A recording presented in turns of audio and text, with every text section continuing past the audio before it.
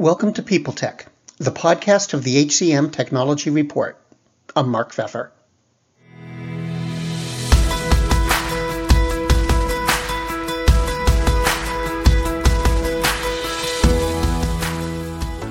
My guest today is Kim Rohrer, the Principal People Partner at Oyster HR. They're a global employment platform, and earlier this year, they published a study looking at why employees are disillusioned. Why go after that? Well, for one thing, both work and life have changed a lot recently, and that's caused employees to ask more questions about the meaning and purpose of their work. We're going to get into that and other aspects of work's changes on this edition of People Tech. Hey, Kim. Nice to meet you. Earlier this year, Oyster published what it called an employee disillusionment report. And can you tell me about that? Yeah, I think, we're at a time right now in this industry, but also just globally, where employees are dealing from sort of compounded traumas. They're recovering from any number of global crises, and they're starting to expect more from their employers. So, over the last several years, employees have really started to understand what they need and what they want out of their work and life. And, frankly, just like not putting up with as much as they might have in the past. And we started seeing these trends with our customers, with our communities. Last year, 40% of the workforce quit their jobs. That's predicted that it'll be a similar number this year. And we wanted to understand why. We wanted to understand what are the particular challenges that people are facing. Why are people feeling more kind of disillusioned with their work and their work environments? And we learned a lot in this study, and we put out a report about it. Well, what were the big takeaways? A lot of it comes down to mental health and burnout and work-life flexibility.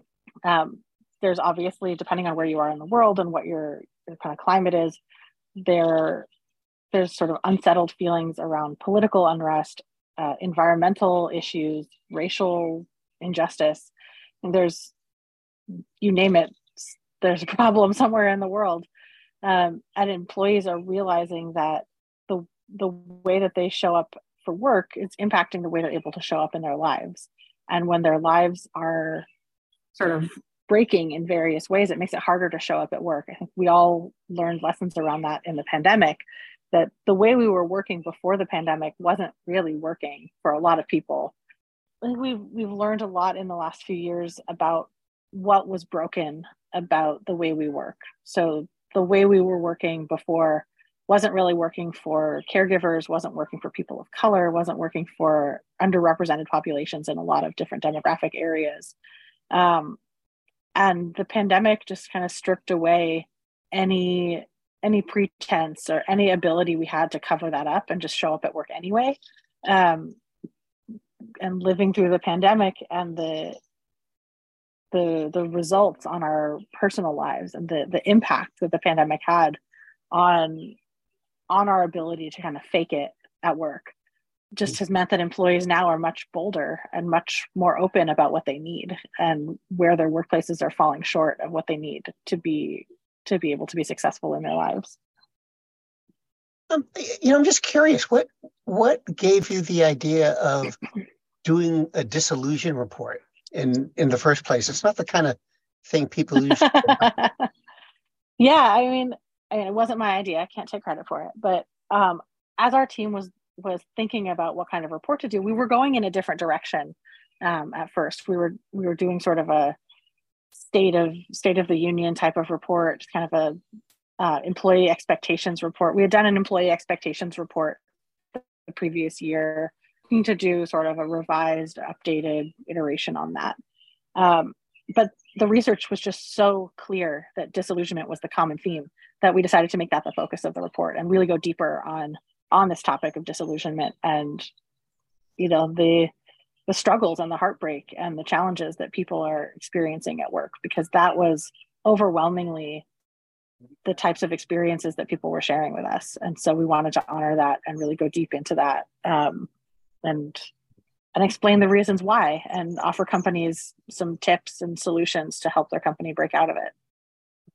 Yeah, I noticed the mental health was employees' top concern, right? About half it.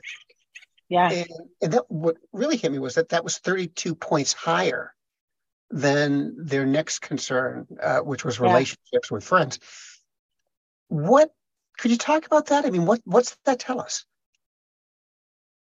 Yeah, I mean, we've seen in the last couple of years, I don't know if this is even a real word, a normalization of mental health. So people talking more openly about mental health. And I mean, you see these things where the conversational trends go in one way and then the companies spring up to support the need, right? So over the last 5 years or so, there's been an increase in mental health tech. You have therapy, you have meditation apps, you have all these things that are being sold to companies to support employee mental health. And I think people were afraid to utilize those programs before, or they weren't really incentivized to. And in the last couple of years, it's kind of turned out to be one of the main major things that a company can do to support their employees is to provide tangible mental health support and to normalize the need for mental health support. People have we as a global population have suffered so much collective trauma over the last few years, and many populations in our kind of global employee population have experienced compounding trauma for years and years and years and decades and generations. And it's just that because globally we all kind of went through the same trauma at the same time of the pandemic, that I think people are more open to talking about the impact of mental health on their ability to show up at work. We've made it safer to talk about because it's such a common thing now. It's not, I don't know, we're able to destigmatize it a little bit because of how common it is. And being able to create company cultures where it is okay to say, like, I'm not myself, I'm not my best self today, or my battery is empty, or like I'm having a mental health crisis and I need to take time off. There's being able to have an environment where that is safe is so meaningful to people who have been not only struggling with their mental health, but also struggling to pretend that they're not. Do you love news about LinkedIn, Indeed, Google, and just about every other recruitment tech company out there? Hell yeah. I'm Chad. I'm Cheese. We're the Chad and Cheese Podcast. All the latest recruiting news and insights are on our show. Dripping in snark and attitude. Subscribe today wherever you listen to your podcasts. We out. But I don't want to sound cynical, but, when we're talking about issues like mental health, and, you do a report like yours where you really document what's going on, how seriously do you think employers take this? I mean, I can't speak for all employers. I know we take it very seriously. One of the companies that we use is called Kona, and they're a mental health support company that integrates with your Slack to do kind of daily check-ins with folks to see how they're doing. And like, we take it really seriously. We want to know how people are doing, want to support them when they're not doing well. We offer free therapy sessions through an app called Plum. I know a lot of companies that are taking it really seriously. That said, there's a vast diversity of experience in companies, and I certainly wouldn't say that all companies are taking it seriously. I know many who are. And I think if you are in a position of power or privilege to be able to ask these kinds of questions and challenge the norms of your company, I think it's really important to ask those questions in interviews, to ask about the mental health support that the company is offering, and to really speak up for those who might not feel safe doing so, to help change the culture at companies where it's not, maybe it's not as supported or not as normalized. Right. I'm wondering, how does, Oyster HR think about this? Is this the kind of thing that you factor into your plans or your roadmap? Mm-hmm. Absolutely. I mean, we look at employee burnout. We look at the analytics from our, the anonymized aggregated usage of our Plum therapy services. We look at the data that comes out of our Kona app to see like how many, where are the lines trending in terms of green, yellow, or red check-ins? How are people feeling across the company by team? We pair that up with engagement survey data that we do 3 times a year. We look at anecdotal data from one-on-ones. We have a mental health channel in our Slack where people can share openly with each other and support each other. We're very clear that it's not a place for medical support or psychiatric help, but for community-led kind of day-to-day support. But also for us, like our CEO is very vocal about his own mental health challenges and struggles. And our leadership team is very supportive and very vocal. And we try to create a culture where it's not only okay, but like that vulnerability is celebrated. That vulnerability is appreciated and is meaningful to us as an organization. Especially when you have people in countries where it's not normalized, where it's not okay, or where maybe, they come from a country or they come from a culture where talking about your mental health is taboo. It's easy enough for me as like a tech worker in Berkeley, California, to be like, yes, talk about your mental health. It's a lot harder for someone who comes from a culture, even in the US, like a family culture where mental health is just not discussed. Hey, so one last question. Could you tell me about Oyster HR? Give me an idea of like what you do and what you think sets you apart. Yeah, so we're a global EOR, which is employer of record. We help companies hire people anywhere in the world. So as some listeners may know, it's very complicated and expensive to set up entities in every location around the world where you want to hire. But if you're looking to diversify your workforce, you want the whole world to be at your fingertips in terms of talent acquisition, because the old saying that talent is equally distributed, but opportunity is not. We have a mission to bring more opportunity to places where it has not traditionally been granted. And we help companies do that by enabling them to hire all over the world. And we handle the compliance and the benefits and the payroll and the actual process of being legally able to hire in various locations. And I think, the thing to me that really sets us apart is, it sounds so cheesy, but like we really, really care about individual people. We care about our customers, obviously, and helping our customers grow with the most diverse, supported workforce possible. But we really, really care about the team members that we're impacting, including our own. We have, like I said, I think we're at 30% of our company is from emerging economies, non-traditional tech places that aren't, your typical tech company hubs. Mm-hmm. And it's just been remarkable to see that mission in action within our own walls and within our customers' walls.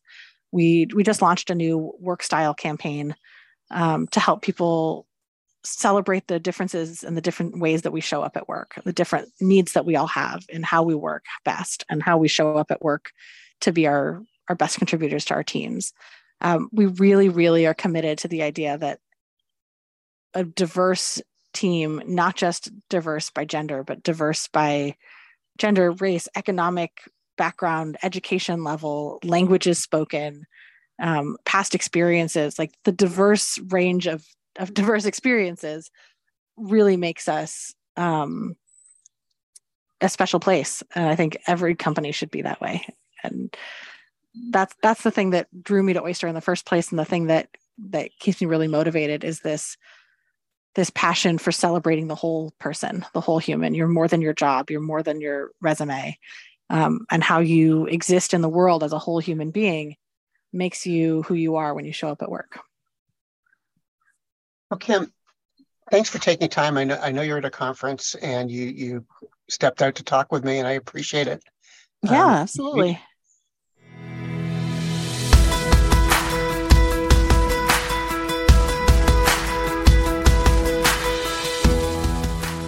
My guest today has been Kim Rohrer, the Principal People Partner at Oyster HR. And this has been People Tech, the podcast of the HCM Technology Report. We're a publication of Recruiting Daily. We're also a part of Evergreen Podcasts. To see all of their programs, visit www.evergreenpodcasts.com.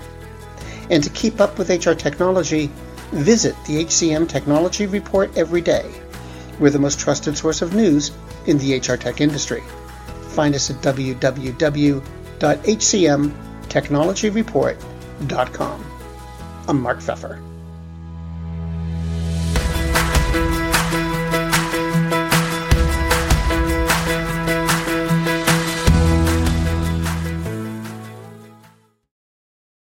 The world's best-known investor and Wall Street expert Warren Buffett once said, "Wall Street is the only place that people ride to in a Rolls-Royce to get advice from those who take the subway." Mr. Buffett's quote is remarkably accurate, but how many people would rather receive advice from him than someone simply guessing?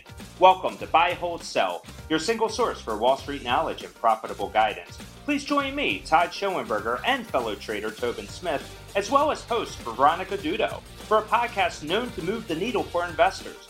Tobin and I are seasoned Wall Street executives with deep investment experience, and we are prepared to share our advice to those who choose to listen.